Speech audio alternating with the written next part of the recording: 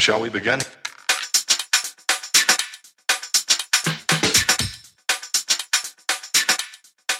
Let's begin now. All right, folks, welcome back to a brand new episode of the Frankly Francisco podcast. Today, I'm very excited. I have a guest that I've known for a lot of years. This man's background is phenomenal. I feed off his energy. He's done so much, yet he still has so much more to accomplish. He is a journalist. He is a writer. He is a stage director. He has written plays. He has produced plays. This man has so much, and he's still not done. He's still trying to accomplish so much. I'd like everybody to introduce to Sonny Falou. Sonny, how are you? I'm okay. I'm happy to be with you.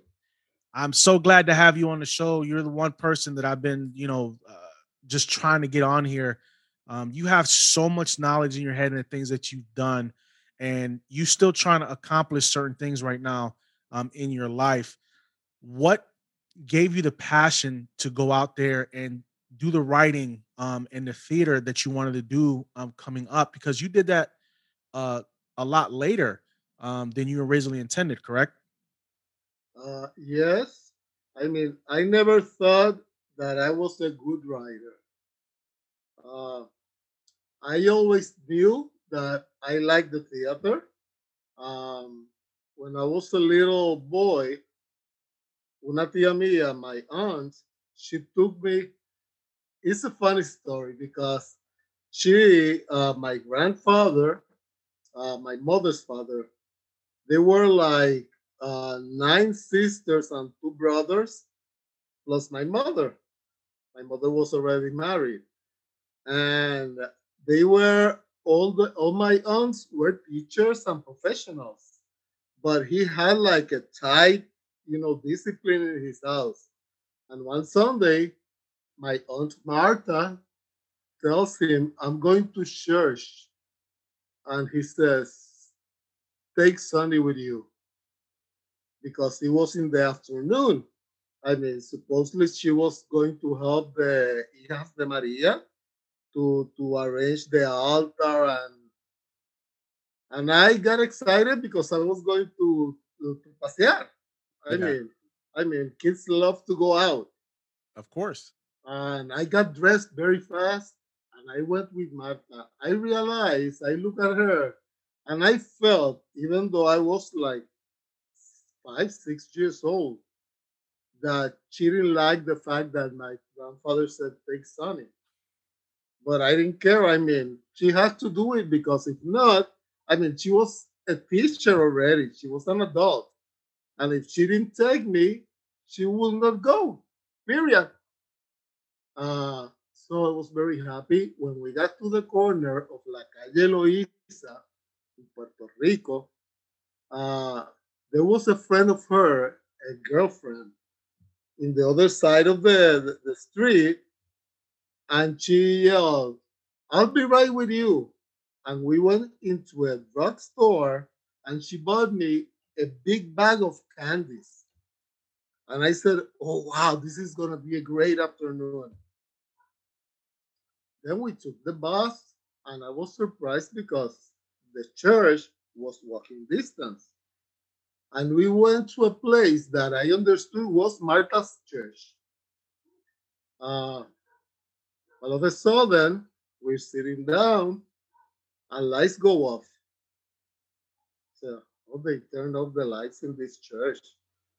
And she tells me, "If you're gonna fall asleep, give me the bag of candies to put it in my purse." I said, "Wow, I love this church." In the other church is, "Don't you dare fall asleep." And here is, "If you want to sleep." I said, "Wow, this is my church." And all of a sudden, some curtains open. For me, that was the mass. And I remember that I never fell asleep because that was the most interesting mass that I have ever been in. The what I thought was the nuns were with long dresses, fancy, strange dresses, and I was like, I like this church. Okay, when I was in fifth grade, the teacher gave us a homework to write an experience that we have had that has been like something unbelievably great.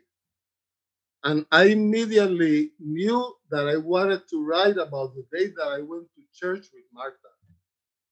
So on the weekend, when we went to the aunt's house, I asked her, Martha, what is the name of the church that you took me? Remember that time took me to a church? I said, do you remember that? Oh my God, you're dangerous. But she said, I mean, it's been such a long time. I really didn't took you to a church. I took you to the theater, Oh, the Tapia Theater, and you saw a play with me, a play that is called Los Soles Truncos de René Marquez. And I said, theater, that's where I want to be when I grow up. Like nice. that. Ah. So I told the story in front of the class. And when I got to college, years after I was 17 years old, I met Victoria Espinosa, the greatest, the biggest director. I mean, the most talented, the queen. I mean, we all say that she's not great, she's a goddess. I mean, very talented director. She died 2 years ago. And I told the story to somebody, and she said, you know what? I was the one who directed that play, and that was my first professional play. Wow. Yeah. Oh my God. I was in Victoria Espinosa's first professional play at the Teatro Tapia. So, even though my father told me very clearly, you're not going to study theater, I said, if he wants to kill me, he can kill me. I'm going to be in the theater. And that's how I decided to be in the theater. So, I mean, most parents they don't, most parents don't want their kid going into acting. They don't want them going into theater. They want them going into something that they know is going to make them money because eh, eh, the theater business and the movie business can be very fickle. Um, Yeah. but you've managed to carve out a career for yourself in different platforms, not just the theater. You were a journalist for a newspaper in Puerto Rico. So if folks don't understand, Sonny Falu is from Puerto Rico. He lives in New Mexico now, but he's from Puerto Rico. He a lot of his career was done in Puerto Rico. He's very accomplished. You have levels to this thing, man. What keeps you motivated to keep going? Because even with everything that you've accomplished, you still want more. There's still more that you feel you haven't done. And one of the things that I wanted to bring up is the fact that you know people of our color have a hard time getting to those levels that people with fair skin can get to sometimes. So, what are some of the roadblocks you face growing up and as an adult trying to get to certain places, without your skin tone being an issue? Well, the race issue has been present in my life always. When I was in fourth grade, I was the only black kid in the class. And I had a nun, Sister Thomasin. She was my English and religion teacher. And 2, 3 times a week, she would take out a picture of a orangutan and she would tell the rest of the kids, look at Falu's mom. Jesus. And I remember that since they told me that the nuns were God's wives, she could do no wrong. So in my mind, what I had was what I did for Right. the wife of God to punish me. So I would be, I mean, in bed at night, like, God, tell me what I did, please. I don't want your wife to punish me anymore. I never told my mom. My mom found out when I was an adult. Uh, but since that time, I became very shy, even though I'm introvert by nature. I'm an introvert person. Uh, I really don't like parties, big parties. I'm good in a group of 2, 3, 4, 5 people is getting like too A much for me. little too much, yeah. Six people, I just leave. I don't function. Why? I don't know. I know who I am. When I was growing up, my father he loved to dance. And we used to be, I mean, my family is black. They are very conscious of their blackness. My grandfather, Juan Falu, he used to call me Juan Falu the Third because I have his name. And my father is also called Juan Falu. He created in Puerto Rico in the 1920s the first pro-black organization in Puerto Rico. Wow. Uh, so that was a conversation that I always heard in my house. So I'm very aware, I'm very conscious. At a point, I was a pastor in 1999. I went to a theological college. I mean, I'm not going to do the whole story Yeah, yeah. because I went back from New York to Puerto Rico to take care of my mom. And just to do something, I studied theology and I was a pastor for some years until 2005.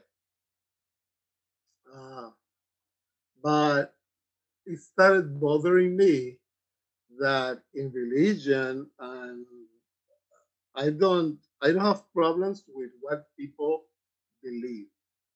But the fact is that they sell us the idea that all those characters in the Bible are white people. Right. I mean, look at the map. That story happened in Africa. In Africa, that woman that was called Mary supposedly must have a black woman with a big afro. Were no white ladies there. I mean, and Jesus, he was a black guy Yeah. because that happened in Africa, Jerusalem. I mean, just look at the map. I tell people, don't believe me, look at the map. Look at the map. Well, I mean, a lot of those depictions of Jesus and a lot of depictions of Mary, that was all done during the Victorian era. So a lot of those pictures, the Renaissance era, a lot of those pictures that were made are not even accurate. They're just portrayals that people wanted to put out there. Um, with you, like me, I didn't embrace my my African heritage until I got older because I didn't understand it. So for me, when you knew, you know, my grandmother, my great grandmother, they're just as dark as you are, if not darker. My great grandmother was darker than you. So I didn't understand it until I got older, who my roots were, because it just wasn't spoke about. You know what I mean? I'm proud of who I am. I'm proud of my family, you know. But it took me a long time for me to embrace that side of my heritage. We get our rhythm from Africa. You know what I mean? We get our yes. culture, we get our dance from Africa. We get our food from Africa. Don't get me wrong. The island, you know, you born and raised it. The island is a mix. And I try to tell people all the time, there's a section in sections in Puerto Rico where it's all black people and they get mistreated on the island because their skin is not light. You know what I mean? But in Puerto Rico, we have a big problem because trying to talk about blackness in Puerto Rico uh, just opens the door for rejection.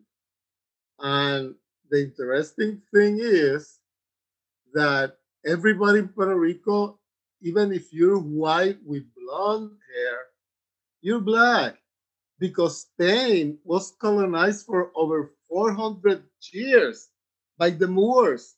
So Spaniards are black people. I mean, there are very light blacks and very dark blacks. The way I see it is we have to understand that our melanin has to do with the geographical area where our race comes from. I mean, Africa receives the sun directly.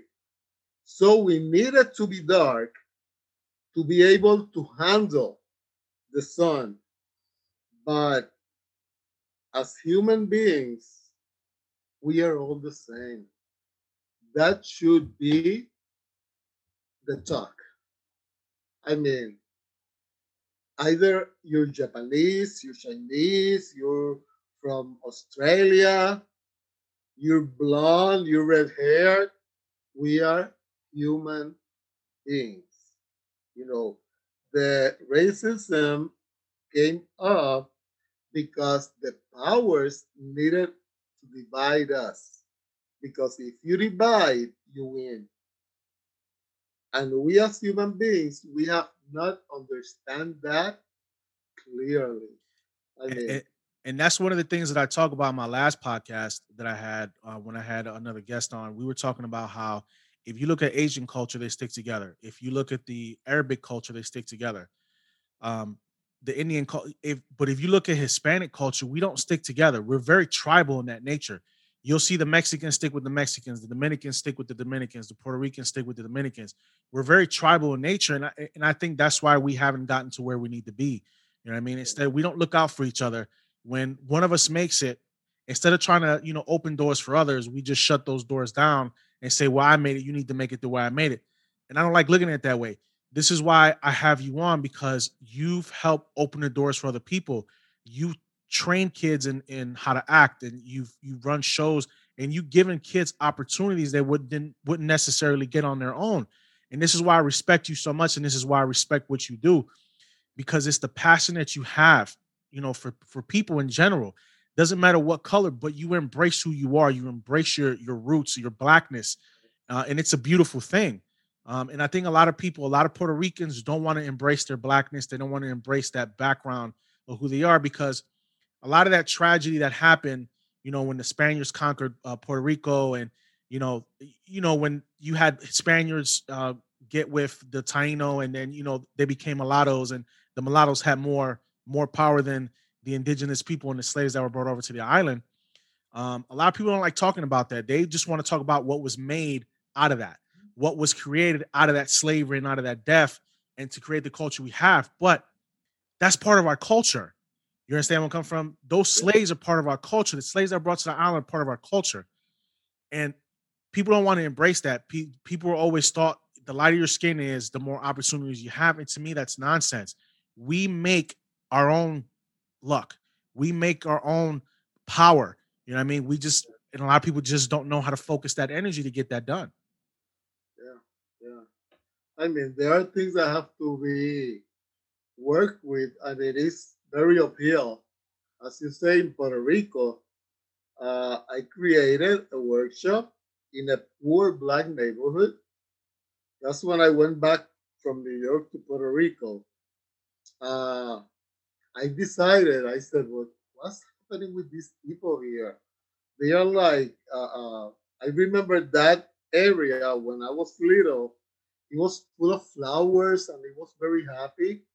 And by 2001, 2002, it was all like, I mean, the trees were without leaves. You're making me speak in English. I'm not good at this, but I'm going to do it. And I said, I have to do something with these people. So I decided to create a theater workshop. Uh, La Historia, the story is kind of long. I'm not going to do it. The Mhm. point is that the first boy that I found there, he was in 10th grade, I think it was. And he helped me walk the barrio to get kids. The president of the community gave me the keys to a place. They have a center there to give the classes. She asked me, uh, "And what's gonna happen when your grant finishes?" I said, "What grant? I have no grant. I'm doing this for free." And she said, "What?" And she said, "Ask for whatever you want. You're crazy." So that boy, Alexis, his plan was to graduate from high school and start working with his mother. She had un kiosco where they sell bacalaitos and alcapurrias. Mhm. And I realized that he was intelligent. And I told him, Alexis, why don't you go to college? I said, no, because I'm going to work with my mother in the business. We have our, why don't you go to college and study administration? And then you can administer the place with knowledge. I said, yeah, I'll do that. So he went to college.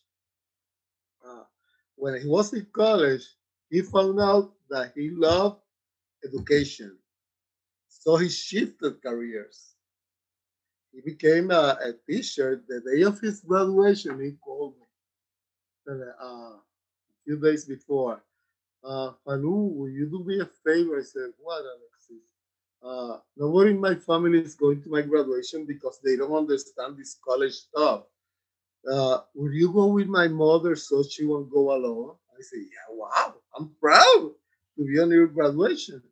So I went to the graduation. We're sitting down, and all of a sudden, the president of the university, Pepe Mendez, uh, comes out and he started talking. And he said about a man who got into the barrio. Uh, and I said, are you talking about me? I mean, the story was like, but I mean, it was like a fight in my head, like, okay, Sonny, cool down. No, somebody, he must be talking about somebody else. You know? And all of a sudden he says, and this graduation is being dedicated to Sonny Falu. And all of a sudden the curtains open. Everybody from the barrio was on that stage. Wow. And they had a big choreography of a bomba singing like, I mean, I couldn't move. I said, oh my God, why you doing that to me?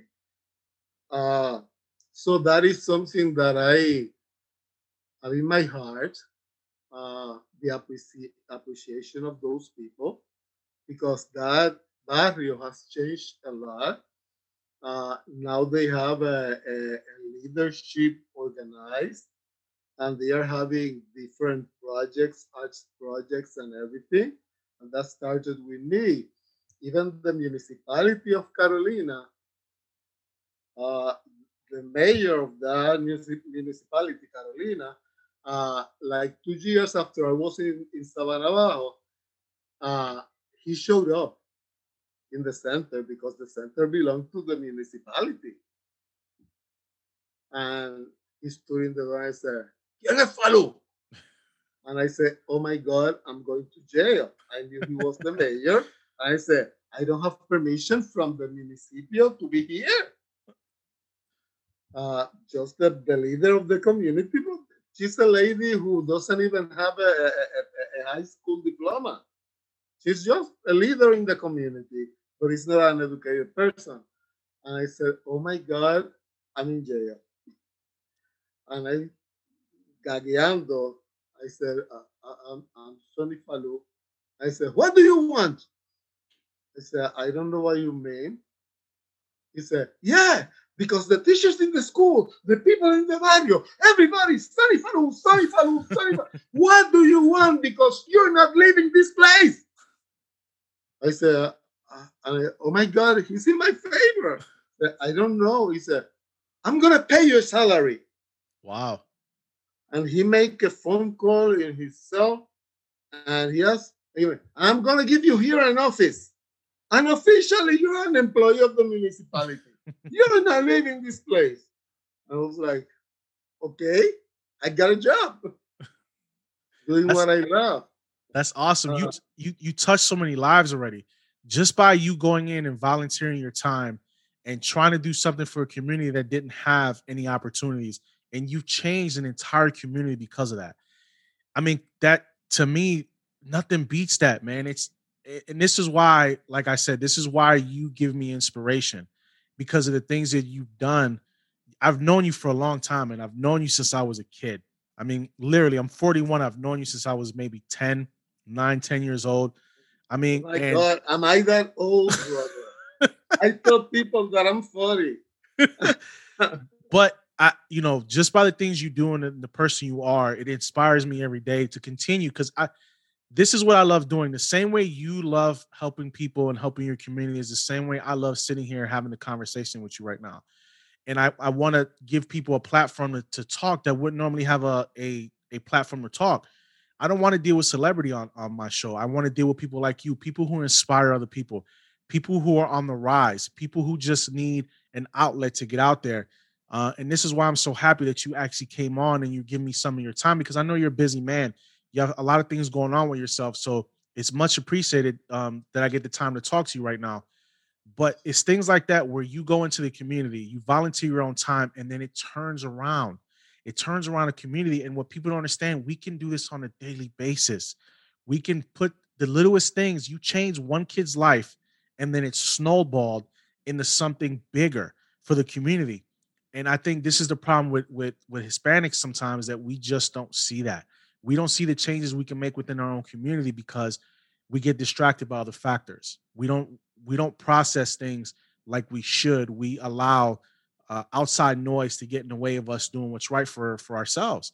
And I think that's what you said. We allow people to come in and separate us, and we don't stay together as a community, and it hurts us long term. But you know what? The only thing that I don't like about myself is my voice. That's why I don't like people interviewing me. And I mean, now I I'm doing it because it is for Julito. Uh, but I will tell everybody an interview. And, I mean, I can do an interview for a newspaper, but people listening to my voice. I mean, people say that I don't know. That's my issue, my voice. I don't like it, but that's okay. I mean, I don't have to like nothing about me. I just have to do things. And in fact, I'm gonna give you una primicia. I'm not gonna talk about all the things I'm doing right now Mhm. because I'm kind of superstitious and I don't like people to put their minds. When I came here where I am in Las Cruces, uh, at first I was in shock because I feel that there's nothing to do here. I mean, the 60% of the population here are Mexicans, and there's nothing in Spanish. Wow. I mean, and Mexicans here, they live like scared. And I tell them, why are you scared? I mean, you go to Walmart and almost everybody is Mexicans. That means that they are legal here. Yeah. Because if they are not legal, they cannot get a job in Walmart.